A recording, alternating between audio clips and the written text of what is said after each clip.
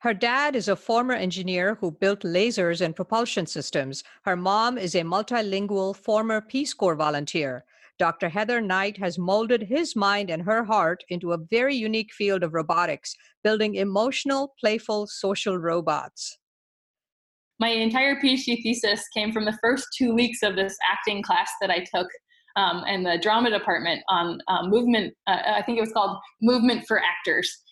And I literally spent the next 3 years trying to get a robot to communicate via motion in a way that was similar to the first 2 weeks of that class.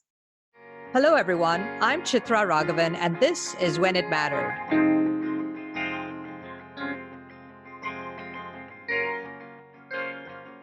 This episode is brought to you by Good Story, an advisory firm helping technology startups find their narrative. Joining me now is Dr. Heather Knight, Assistant Professor of Robotics at Oregon State University. Her Charisma research group uses methods from entertainment to bootstrap the development of social robots. Dr. Knight also runs Marilyn Monrobot, a robot theater company with comedy performances and an annual robot film festival. Knight was named to the Forbes list 30 under 30 in science in 2011 and Adweek's top 100 creatives in 2017. Heather, welcome to the podcast. Thanks for having me. Tell us a little bit about yourself and how you first became interested in this area of robotics and in building these so-called charismatic, social, playful, emotional robots. Well, I fell in love with robots by building them. I went to MIT as an undergrad, and my freshman year, someone in my dorm worked in a robotics lab, and just so it was a random internship, and they made really cool robots that related with people and had expressive faces and listened to the tone of your voice, and it was just a lot of fun to see how people reacted to the systems that we were building. I was hooked. What were your areas of interest as a kid, and did that influence your career decision in any way? Well, I always liked reading and traveling. I was on the debate team for a little while. It's kind of funny because I was trying to decide between engineering and writing. I wanted to be a writer at one point. But these days, I get to kind of write robot characters by building them and coming up with their software. That sounds absolutely fascinating. Your research group is called Charisma. What does that stand for? And what does it mean to have these so-called performing charismatic robots? Yeah, I've really fallen for the word charismatic robots, like, or phrase charismatic robots over the last, I don't know, 10 years. I just, this idea that you could have machines in your life that are useful, but they also add value and that you enjoy being around. So that's what I really mean by using the word charisma. But as a nerd, of course, we have to make everything an acronym. So it is, it's collaborative humans and robots, interaction, sociability, machine learning, and art. And that's the name of my research lab at Oregon State University. And what are the kinds of things you do there? Yeah, so I have a bunch of students, both graduate students and undergrads, and computer science, mechanical engineering, electrical engineering, mostly even human-computer interaction. And we make robots that operate around people. So half of our stuff is like robot furniture, really simple robots, or robots that are running around the building asking you to do exercises. And then the other half of our stuff is robots that can be in performance settings. So we have a robot comedy system.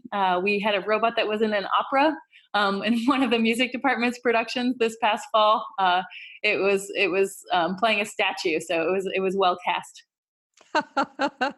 So tell us a little bit about the history and evolution of social robots and kind of how it dovetailed with your career and interest. I know you worked with one of the key people in the early days whose work led to the evolution of this. Yeah, absolutely. I mean, I said I fell in love with robots by building them, but I was also building them with someone super inspiring. So Professor Cynthia Brazil, she is, kind of the mother of the field of social robotics. So she had created in the late 90s this robot called Kismet that imitated infant caretaker interactions. It had big eyes, and it, if you were giving it too much information, it looked overwhelmed, so that you'd slow down. And so she was working in an AI lab, and so her idea was that we could use these social strategies of communication to be able for the robot to kind of limit the data that it was receiving from you to a level that it could handle. And so it's by using these cues, we just sort of automatically is like, oh no, okay, like she's tired now, I need to wait till later. So it's much like we would do with like a student learner that's a person, or even a kid. So, what's the current state of play in robotics? I mean, I guess most people are familiar with the Roomba, right? Is that the vacuum that goes around looking playful, Totally, but actually yeah. doing some work? But what else is going on in the space? Yeah, robot vacuum cleaners have definitely been the most successful consumer robot so far. Do you know that cows have a lot more robots than we do? Like they're surrounded by robots. They have robots that like scratch their back, that help milk them. Like cows that have already received the robot revolution. It's kind of funny. And they really like them. They're like, this feels good. You mean on farms and things? It's all Yeah, automated? like in farms. Like, so if, like if, you have very full udders, it's uncomfortable. So you can just walk yourself to the milking station.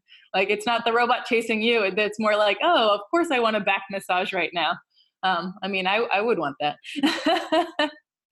So, But how did you start building these things? How does one go about it?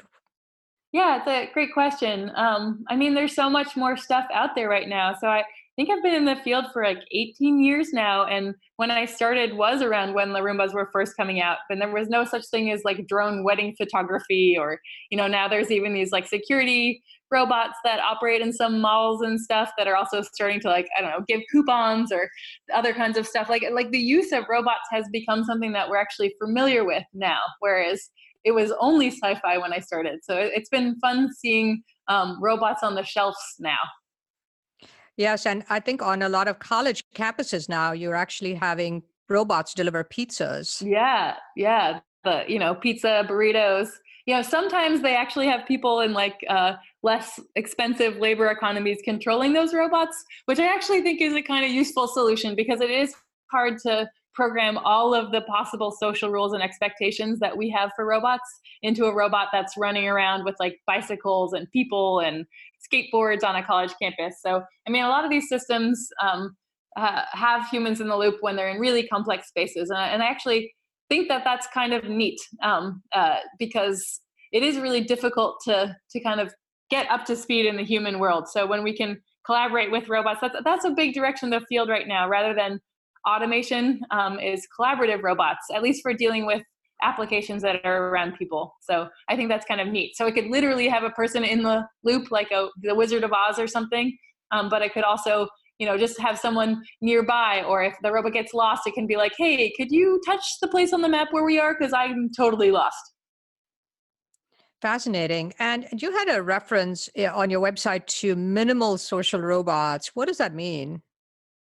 So I'm referring to robots that don't have those big eyes and expressive faces. So you always have to be a little bit different from your parents, right? So if Cynthia is my academic mother, and like Reed Simmons at Carnegie Mellon was like who I did my PhD with. So, I'm really interested in things like chairs or boxes, or even like a little like swimming robot under the water, or a drone. So how can they communicate through motion? So, or be curious. So if you had a drone that was sort of in the area, but it was kind of peeping out from behind a tree, you would immediately be like, oh, I wonder if it's curious about me, but it's also a little shy. So, so I've been having fun using either groups of robots or sequences of motion or relative location and stuff to try to communicate through channels that even simple robots have. And one of the areas of interest for you is the multi-robot, multi-human interactions. How does that work? Yeah. So at the beginning of the field, a lot of people were thinking about these one-on-one interactions. So we mentioned the infant caretaker. You could also think of like in movies, like you have the robot servant that's just bringing you scrambled eggs or whatever it is. Like but the use cases of robotics that sometimes are most effective from like a cost perspective where you have lots of people. So robots are kind of expensive for all of us to buy. So maybe instead of us all having our own personal robot, we can have robots in museums or robots in restaurants or robots on stage, and then or groups of robots at a reception that are delivering food, but then the lights change and they all do like this little disco number, and then they go back to being the servers again. So you could just, particularly in that minimal robot case, like where they're really simple form, there are these things that you can do in formations of robots that are much like choreographing dance, that I think are really fun to play with, or that I would like to see more of in the future. As your work evolved, you started looking at combining entertainment with robotics, and you set up your company, Marilyn Monrobot. What does Marilyn Monrobot do, and how do you combine entertainment with robotics?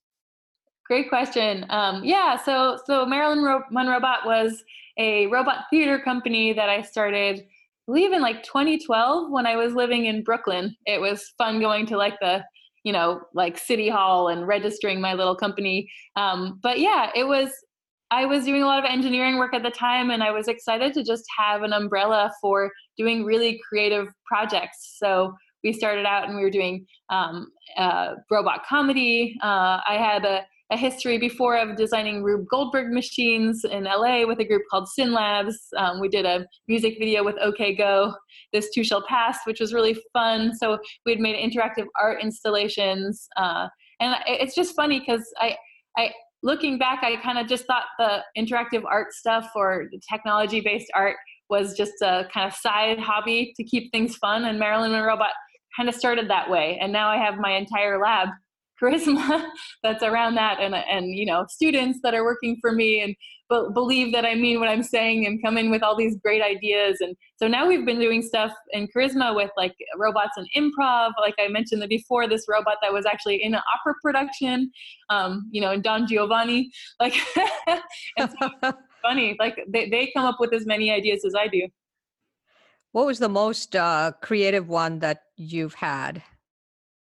I mean, Data the robot, my now robot. I mean, this is like my seminal co-performer. It's funny because we were performing comedy together, or with first the Now Robot, both were Now Robots, but first Data, then Ginger, for like 7 years. And so we would do shows like once or twice a month all over the world. Actually, like we've been in Israel and a lot of Western Europe and across the United States. Like I think I brought one to Mexico one time. I mean, we've been all over the place, and it was I'd be on the airplane with the robot, and we'd make jokes with the security guards. Oh yeah, in India, I told them that I had a robot named Ginger, and they're like, oh, is it sidekick Tamari? Like it was. So I had this long journey. I think when you go on tour with a robot. Like, yeah. So I used to joke that I would get in trouble if I didn't say that Ginger or Data were my favorite robots. So between the two of them, they're my favorites.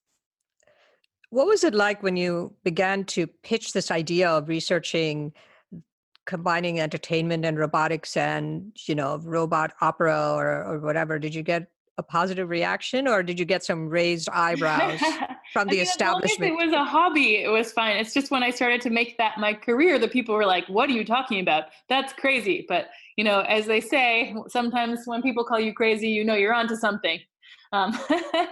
Because if it didn't seem crazy, someone else would have been doing it already. And, there are a handful of people that have played at the intersection of entertainment and robotics, but honestly, like we all know each other, and this is like, you can count them on the fingers of your hands. Like we had a really phenomenal day-long art and robotics workshop in Montreal last March at this big robotics conference, and it was so fun. Like it's so fun to see people that are working at this intersection. Some completely in the fine arts space.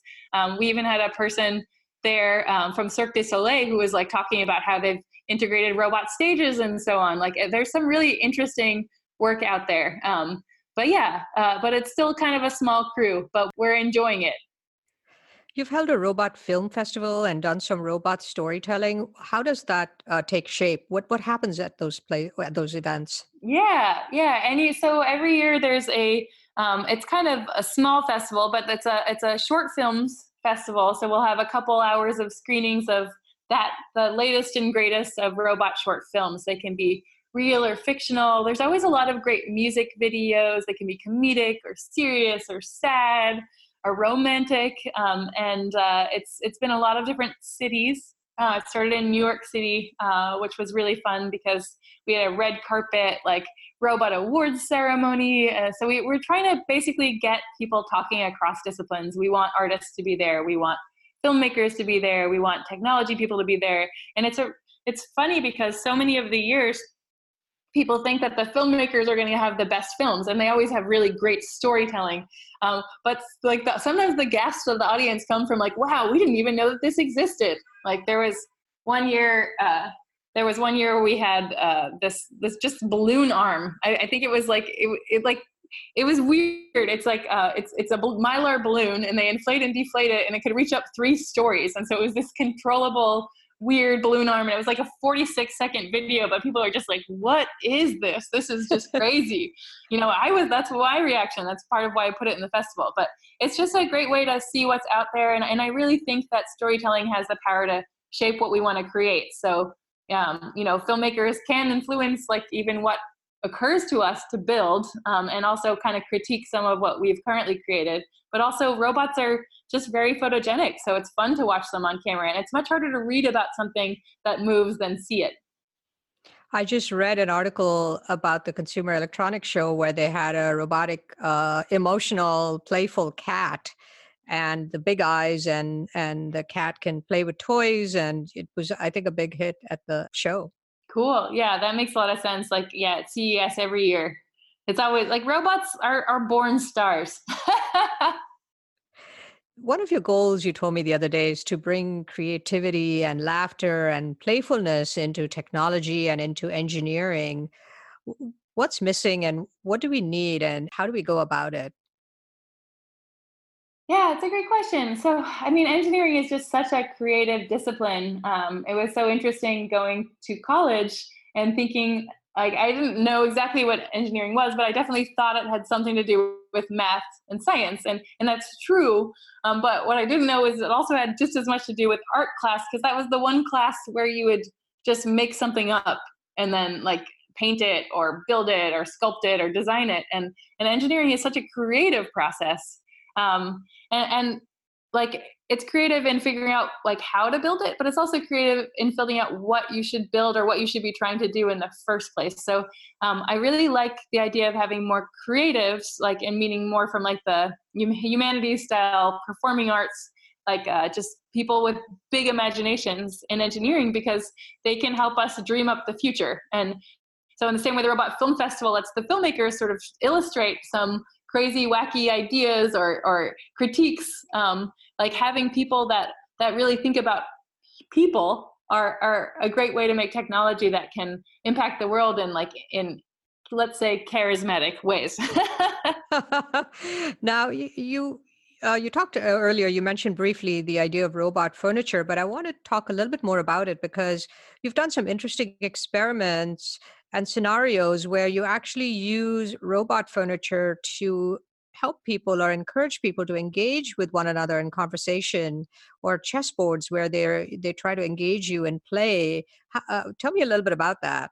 Sure. Yeah, we ran an experiment last year that was just presented at a conference this past fall, what we called the Chairbot Chess Tournament. And basically, it was just a normal chess table on a table, but it was in this public atrium around a cafe. And the chairs basically were trying to recruit people to come and play chess. And so it was it was this 6-week experiment in a public space, which is one of my favorite things, because rather than bringing people into a lab and like working with hypotheticals, like if you actually just bring robots into a real world environment, your data is valid, right? Like this is the future. What would people do if you put robots in their lives? And so we had the chairs. There was when it was the white's turn, the white chair would try to get people in the black turn, and we were exploring different motion strategies and kind of robot personalities to persuade people to come to the table. And it turns out that moving back and forth right in front of the table like just acts like a big old arrow, and like people are like, what do you want? And like and then they're like, oh, okay, you want me to play chess? Okay, cool. Like, whereas like spinning in a circle, people are like, are you having fun? Are you dancing? Like, I don't want to sit on something that's spinning. Like, I don't want to fall on the floor. So spinning is a bad way to get people's attention. But yeah, so Sometimes we explore things through like remote control to try things out, but then once you actually evaluate what works best, you can figure out a really good way to program something in. So with social robotics, sometimes, not always, but sometimes the hardest part of the problem is figuring out what will work with people. So we spend time experimenting, and then once you actually know the right strategy, programming it is easy.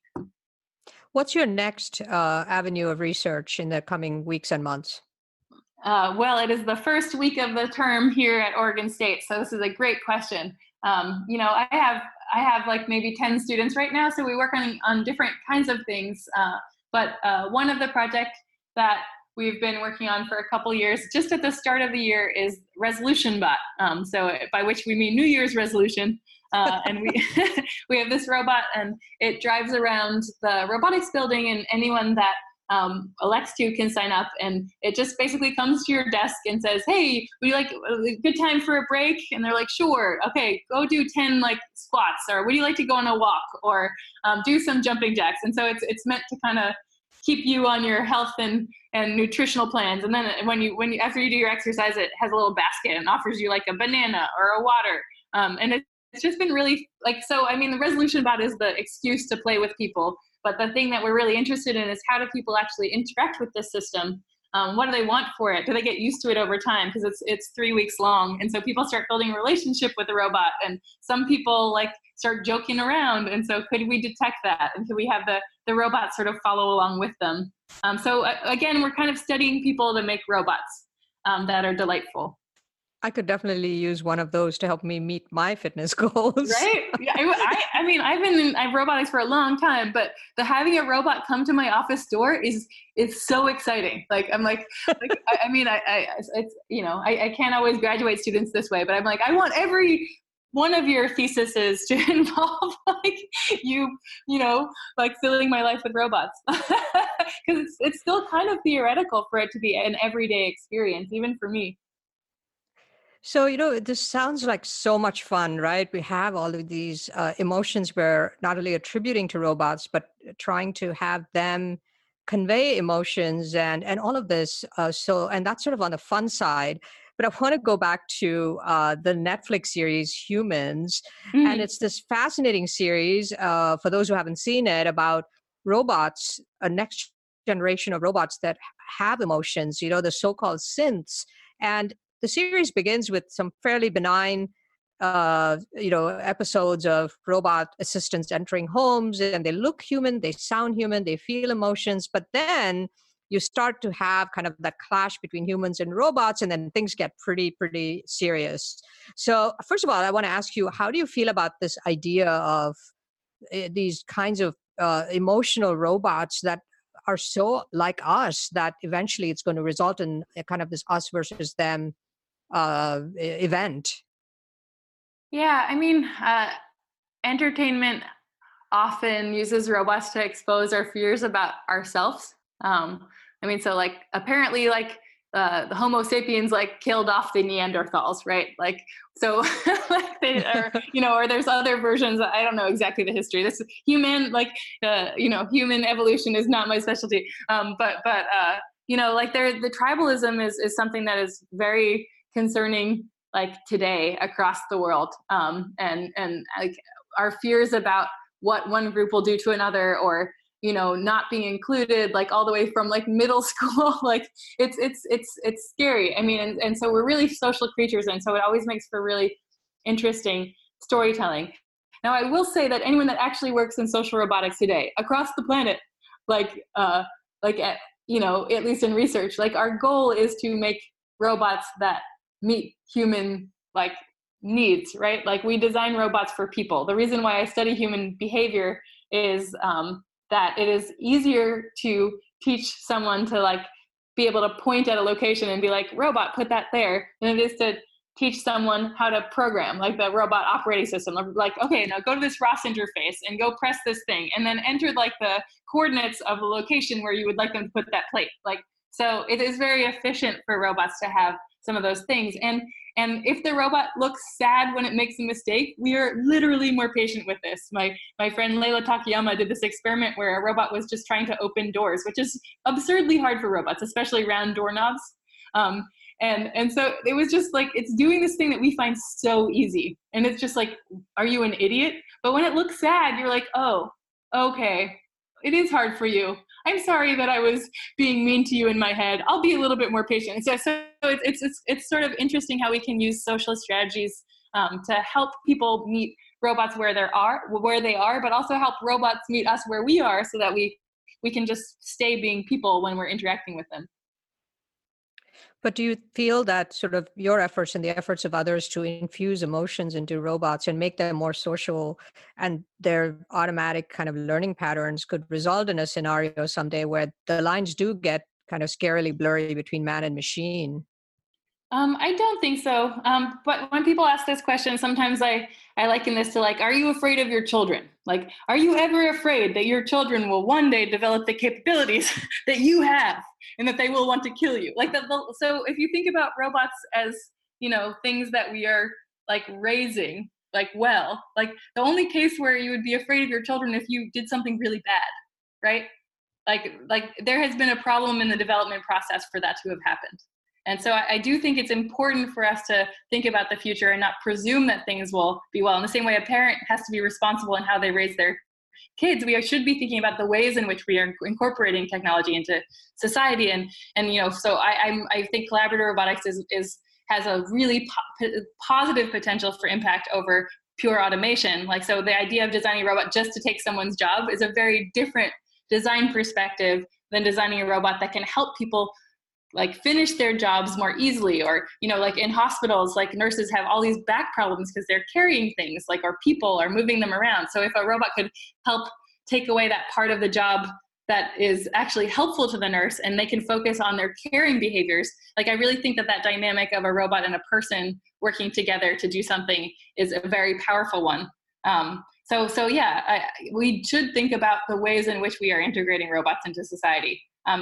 And building technology does not always turn out well. But no, I'm not afraid that robots are going to become the new race that takes over the world. Where do you see the field of social robots heading in coming years? What will this decade be like, and then the next decade? Yeah, that's a really great question. I mean, it's funny because we do get to think in research about, technology that might be like 10 or 20 years out, whereas usually in industry, if it's not a product in 2 to 3 years, like then it's just not worth investing in. And that is one of the reasons why I'm a professor, because social robotics is still a pretty young field. So I mean, just figuring out how to do it at all is we're still very early. My entire PhD thesis came from the first 2 weeks of this acting class that I took in the drama department on movement. I think it was called Movement for Actors. And I literally spent the next 3 years trying to get a robot to communicate via motion in a way that was similar to the first 2 weeks of that class. That's amazingly complicated, right? Yeah, we are complicated. I mean, one of the things that I love about what I do is that I constantly get to kind of bask in the glory of all of the things that we take for granted. Like, just like it's so hard for autonomous cars to actually make sense of the world. And like we can see a path through a forest just because like of how the leaves are slightly more beaten down, even though there's pine needles and rocks and all these, our vision systems are absolutely amazing. Like, and our ability to kind of, feel like that someone isn't trustworthy, like in like 30 seconds, or like judge a job interview or decide who to talk to at a party. It's very cool what we're capable of. I mean, I don't know if there's life in the extended universe, but like we are very rare and unique and lucky. Looking back at your evolution as a person and as a roboticist, and your interest in social robotics, do you have any closing thoughts on how all of this work that you've done has influenced your thinking about humanity, humanness, mind-machine communication, human-robot interactions, and all those deep things? Yeah, absolutely. And, hammers see nails, but I think that the reason that that we exist, the things that really give us a joy are generally relational. I mean, I get a lot of pleasure from my work, but my friendships, my relationships, my children, like the society and community that we build along the way, like is I think one of the most valuable parts of our lives. And it's been so fascinating to just sort of understand that if you really want to make a robot that could work with a person, then you have to make them like fun to be around, and like you'll get hurt if they don't, remember the names of your children. Like, I don't know, it depends on we use a lot of different metaphors in social robotics. So if it's your pet, you would expect certain things, or if it's more of a childlike robot, or it's more of this. But I mean, there's to any interaction, like patients will take their medicine more regularly if they trust the doctor and they like the doctor. Coworkers will be better at getting stuff done together when they like each other. And so the social aspect of our existence is, I think, one of the reasons life is worth living. Heather, fascinating conversation. Thank you so much for joining me today. Yeah, thanks for having me. Dr. Heather Knight is Assistant Professor of Robotics at Oregon State University. Her Charisma Research Group uses methods from entertainment to bootstrap the development of social robots. Dr. Knight's interests include playful social robots, robot ethics, robot theater, charismatic machines, and multi-robot, multi-human social interaction. Knight also runs Marilyn Monrobot, a robot theater company with comedy performances and an annual robot film festival. Thank you for listening to When It Mattered. Don't forget to subscribe on Apple Podcasts or your preferred podcast platform. And if you like the show, please rate it 5 stars, leave a review, and do recommend it to your friends, family, and colleagues. When It Mattered is a weekly leadership podcast produced by Good Story, an advisory firm helping technology startups find their narrative. For questions, comments, and transcripts, please visit our website at goodstory.io or send us an email at podcast@goodstory.io. Our producer is Jeremy Kaur, founder and CEO of Executive Podcasting Solutions. Our theme song is composed by Jack Yeagerline. Join us next week for another edition of When It Mattered. I'll see you then.